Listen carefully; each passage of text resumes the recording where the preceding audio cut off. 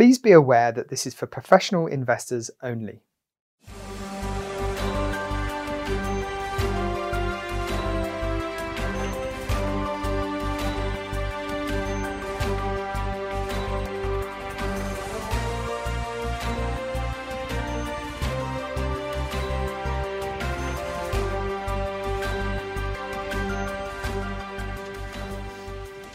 Good morning. It's Wednesday, the 18th of November, 2020, and it's time for your morning espresso. So if you're listening live, you have the option to listen to this conversation in different languages. You can do that by selecting the button below and then going down to your language of choice. You also have a Q&A button, so you can send us your questions. But you also always have the option of sending us emails to nordeafunds@nordea.com. So this week we have our senior macro strategist, Sebastian Gali, back for a market update. So good morning, Sebastian. Good morning. Hi. I thought we might start with one of the topics that's, of course, dearest to my heart, which is Brexit. What's happening? What's going on? Can you give us an update, perhaps? Sure. I mean, the way to look at Brexit is that at the beginning of a negotiation, you start very far apart, and then very slowly you say, what is the basket of things I'm willing to exchange? And then as you progress, you basically get a convergence really just at the end with a lot of volatility just before there. The problem is for about 8 months, we've been stuck on the similar topics, particularly fisheries and a level playing field that is no subsidies, for example, for different industries such as aerospace and the likes.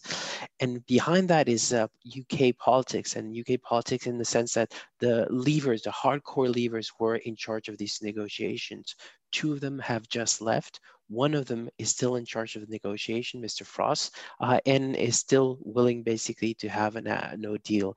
From the point of view of the European, it's also the case that they're willing to have no deal, and also that they're willing to negotiate it into December, even though there's a certain amount of time that is needed for ratification. So the odds that we get some slippage into next year are fairly large, particularly if Mr. Frost stays in his job. But it's clear that the Prime Minister has shown his willingness implicitly to get a deal, and he has done that. How? They basically create artificial boundaries in time, saying if it doesn't work out by this point in time, everything is over. And then as we cross that line, well, we say, okay, let's continue negotiating. The second thing is that 2 of the levers have been forced out of government, which is a fairly strong signal that the UK is somewhat serious. But the odds of slippage, unfortunately, are non-negligible. Yeah, and of course, our Prime Minister Boris Johnson is now in quarantine, which I'm sure isn't helping things either. I guess it's going to slow everything down a little bit more. So, but anyway, like you say, we seem to be hitting these deadlines. I think the last time we spoke a couple of weeks ago, one had just passed, and sure enough, the conversation goes on. So, calls for optimism, hopefully.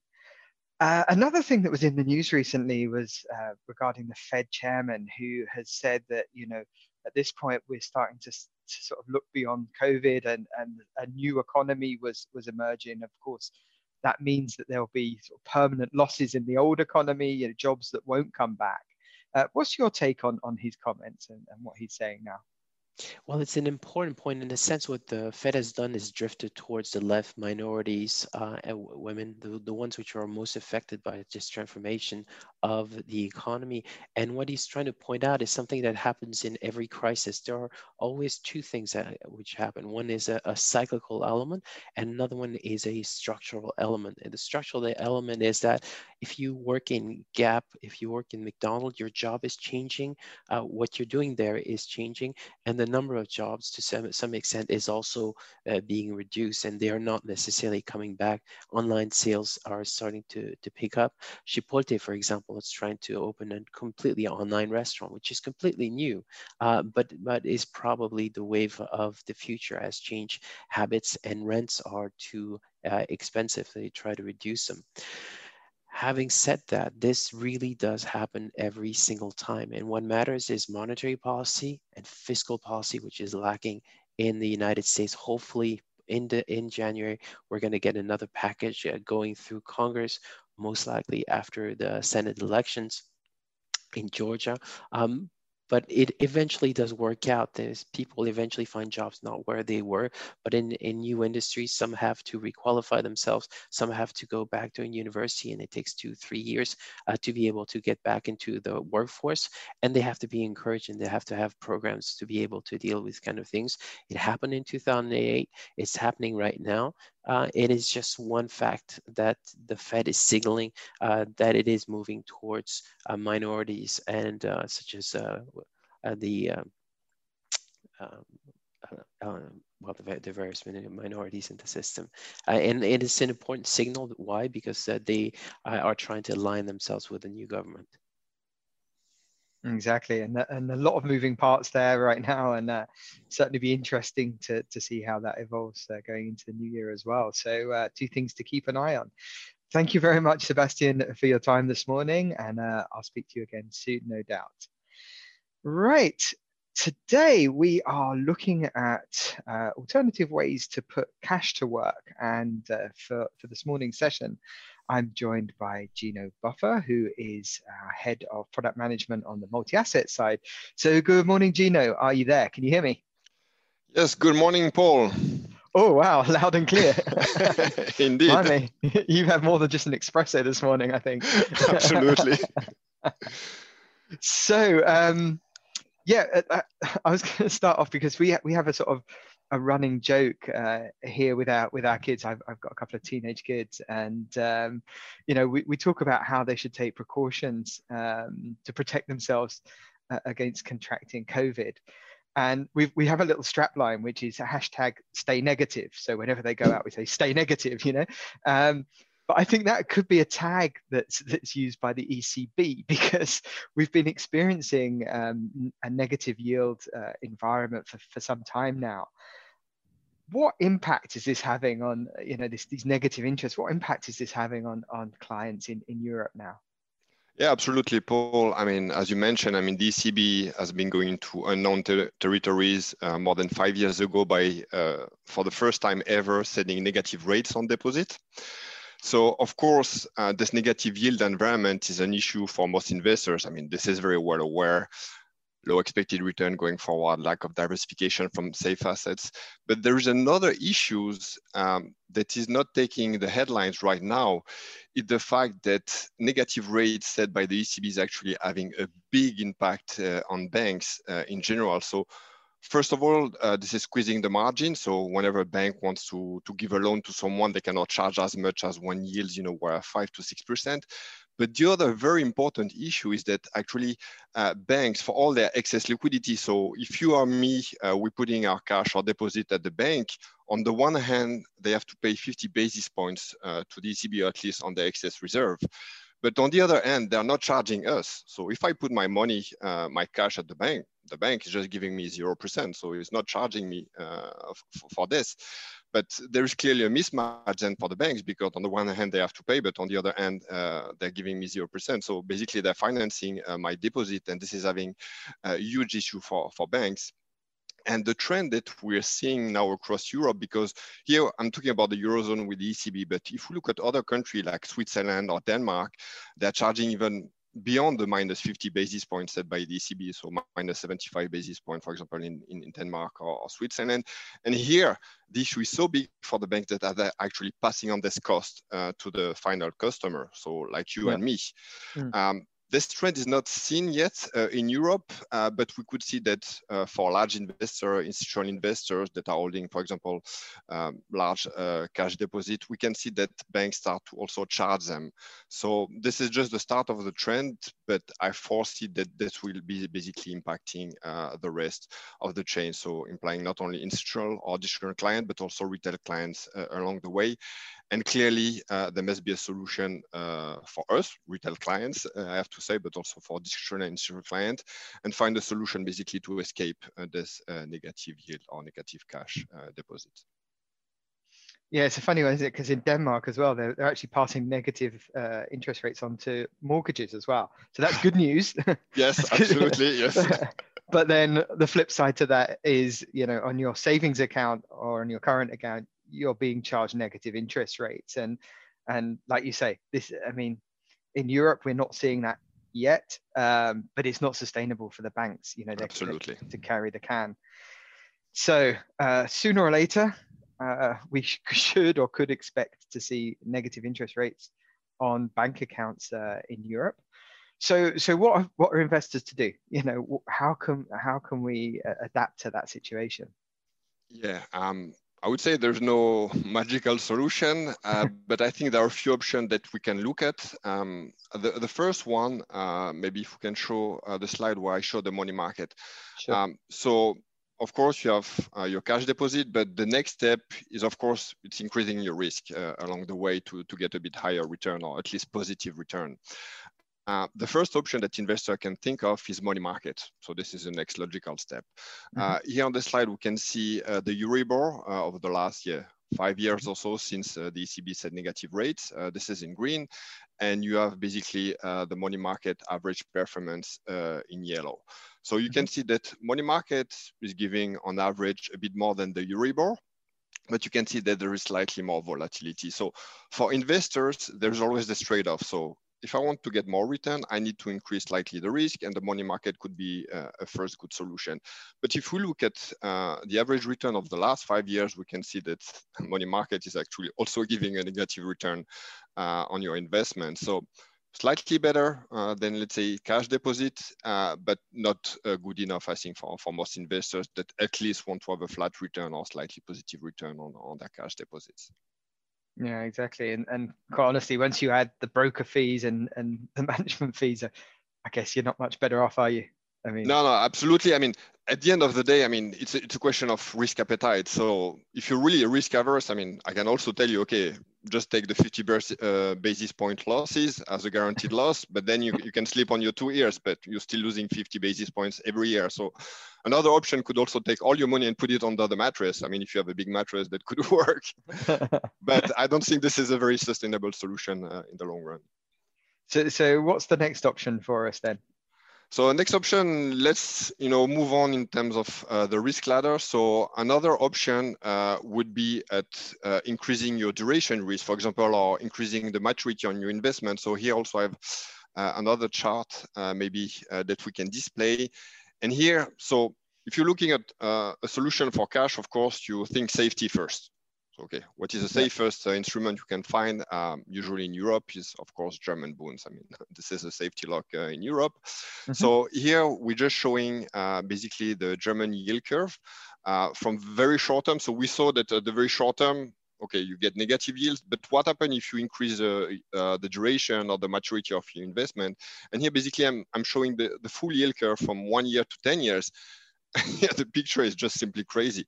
On the short end, you're not only losing 50 basis points, you're losing 80 basis points. So we're living really in a crazy world. I mean, investors are paying 80 basis points to all German bonds. I mean, this is really insane and clearly not a very good solution. I'd rather lose 50 basis points guaranteed on my cash account than paying 80 basis points. But what about if we increase the duration? So let's go to the 10-year point already. And here, again, we're still losing money, 64 basis point negative yield. So still worse than the 50 basis point that the ECB is charging. So there are various reasons, why these yields are much more negative than the 50 basis points set by the ECB. I mean, it can be due to institutional investors forced to hold this kind of assets, for liquidity reason or collateral management, asset and liability management, and so on. But we saw that clearly, I mean, holding longer duration bond, at least safe bond, I mean, is clearly not an issue. I mean, you're losing actually even more than when the ECB is setting as a cash rate. It is crazy, isn't it? You're guaranteed a loss, right? Absolutely. I mean, wherever you go, I mean, there's no real escape. Yeah. So what that means is basically in terms of, traditional financial market instruments, there's not really many options out there, are there? For conservative investors, that is, and I say that I guess there's one exception, which could be our low duration European covered bond fund, and of course that's an attractive solution, and many of our clients have also been benefiting from that particular asset class and the abilities that we have there. But that's one, and it's only really come to light in recent years. So what other options are there? You know, what else can we do? Where else can we look? Yeah, sure. I mean, I don't want only to bring negative news, but of course, in these crazy times, I mean, you have to think a bit outside the box and, you know, think about differently when allocating your assets.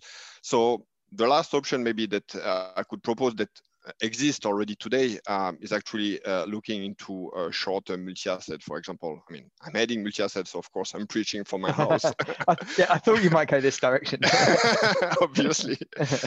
So if you can maybe show another chart, and here you have the two first options, so the Euribor, the money market that we spoke previously, but here the third option would be to go into very low risk, very conservative or low duration multi-asset solution. And here, this is in blue again over the last 5 years.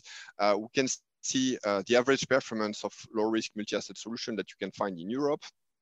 And here, we can see that there is a bit of volatility, but again, this is a trade-off between risk and return, but we can see that over the long run, so the last 5 years, we can see that on average, this type of investment can offer positive return with a slightly more volatile profile. But if we look at, for example, the information ratio, we can see that the higher risk you're taking by going into this type of investment is more than compensating for the higher return.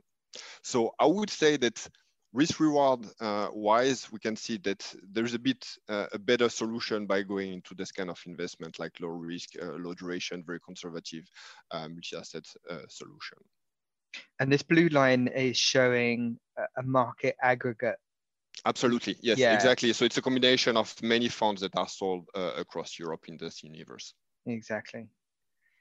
Good. So you mentioned that we have a new solution, and I just wondered if you could, well, is there any guarantee that it's going to work? I guess is the obvious question, because, you know, we're talking here about investors who have cash in the bank, and, you know, at some point might be faced with negative interest rates on that cash.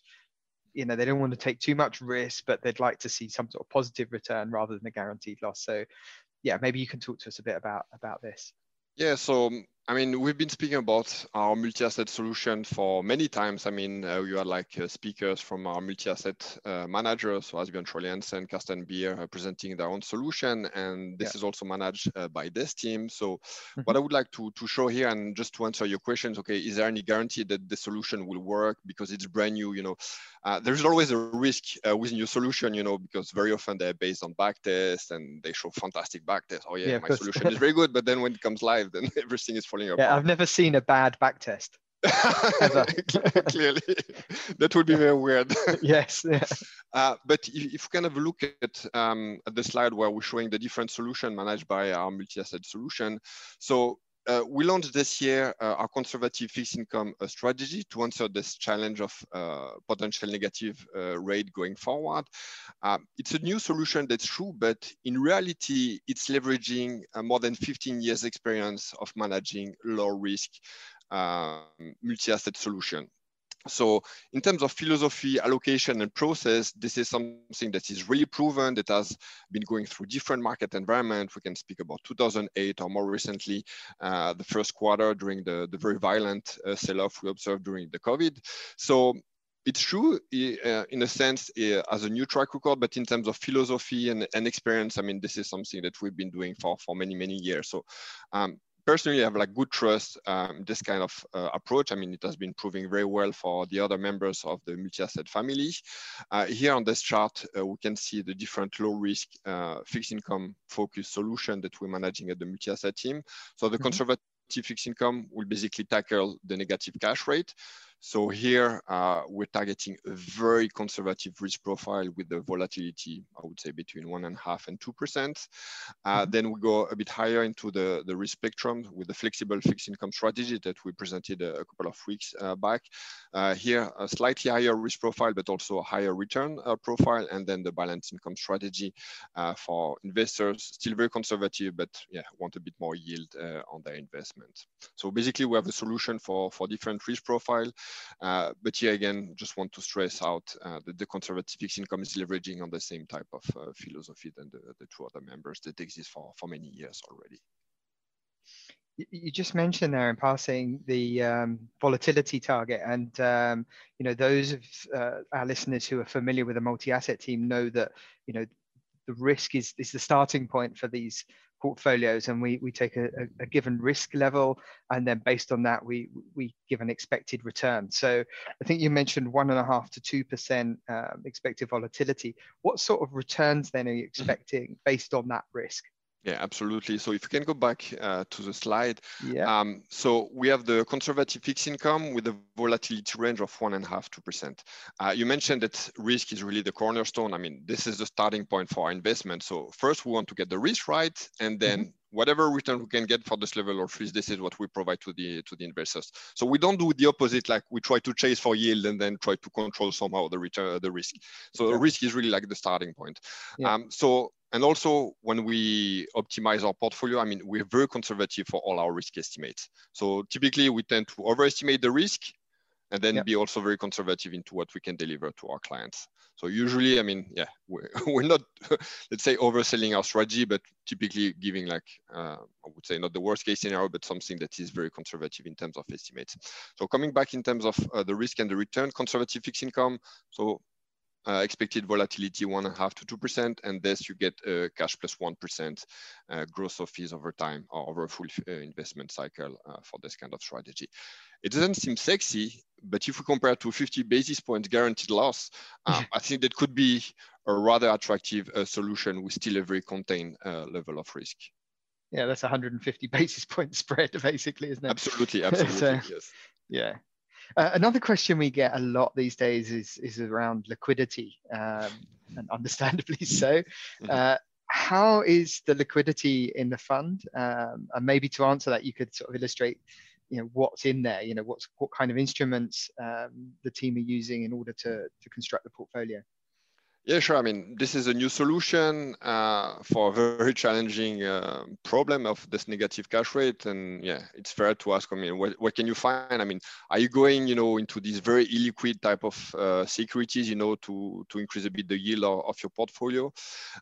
So we mentioned that risk comes first when we allocate assets, but it's not only risk, but it's also liquidity. So whenever we implement our portfolio, so not only for the strategy, but for all the multi-asset solution we're managing, I mean, we want to be very conservative also in terms of the investment that we're making. So if we can show basically some example of what you can find into the strategy. So this is an unconstrained strategy. So it's not only based on European instruments. So basically we try to find opportunities across the globe.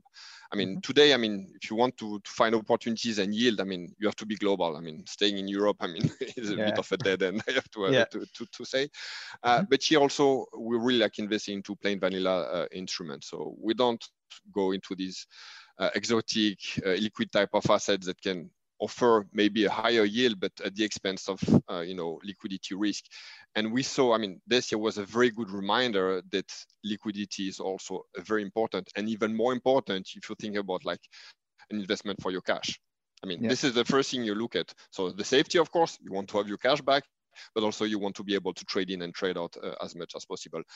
And again, this is something very key for the team. And we've been basically navigating the lack of liquidity or the liquidity shock that we observed during March very well with the different solutions. So with the higher risk cousin or brother, the flexible fixed income, or even the balanced income strategy, which continue to be able to face redemption at any time during the sell-off. So here the supply is the same process and the same liquidity profile for our conservative fixed income strategy. Just to recap on the philosophy, of course, you want to have something very low risk, being able to navigate very volatile market environments. So to do this, we don't only, you know, invest into like high yielding securities, but we'll also want to have something that can protect when there is stress into the market. So we rely very much on this risk balancing philosophy that will help us to, let's say, mitigate the drawdown, but at the end of the day also harvest a different implied return from the different assets we're selecting. Great. Well, time is running, so I think it's probably best if we go to the key takeaway slide, and we'll whip through this. At the end, I will ask you if there's anything to add. So sure. Yeah. So first of all, as we mentioned at the beginning, you know, negative interest rates have been around for a while. they're here to stay for a while longer as well. And we anticipate the banks at some point will start passing these negative rates on to clients. Traditional cash proxies don't really help in this scenario. They're suffering as well as a result of these negative interest rates. But yeah, at Nordea, what we're trying to do and what we've been doing historically is develop solutions for your cash. And you know, we'll keep innovating in that space because you know, this is a real problem that our clients are facing right now. The idea with this particular solution is that we harvest returns while containing the risks. And we've managed to do that with a very liquid, conservative portfolio solution. So that's great. And of course, this is not a standalone. This is actually just a new addition to the existing range of multi-asset solutions that we have on the table for the different risk return profiles that clients have. So that was my summary. Gino, anything to add before we say goodbye? No, I think you're spot on. I mean, just one last thing. I mean, yeah, be ready because this will come sooner or later. I mean, the banks will call you and say, sorry, Paul, we'll have to charge you 50 basis points. So you need already to think about this kind of solution for the future. Yeah, I have a teenage daughter, so I don't have any money anyway. It's all gone. Same for me. Gino, thank you very much for your time this morning. That was a really great discussion, and good luck with the new fund. Yeah, thank you, Paul. Always a pleasure to chat with you.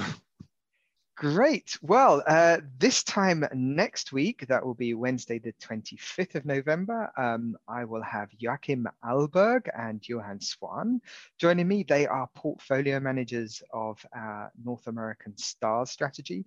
Remember, when we talk about STARS, that means ESG. So our US dedicated ESG solution. So that will be an interesting one, particularly in the context of what's going on in the US right now. So do join us for that. In the meantime, don't forget to visit our Stay Alert microsite. You'll find that at nordea.lu. And on that microsite, we have all of the previous interviews, we have Q&As and podcasts as well. That's it for today. I'll see you next week.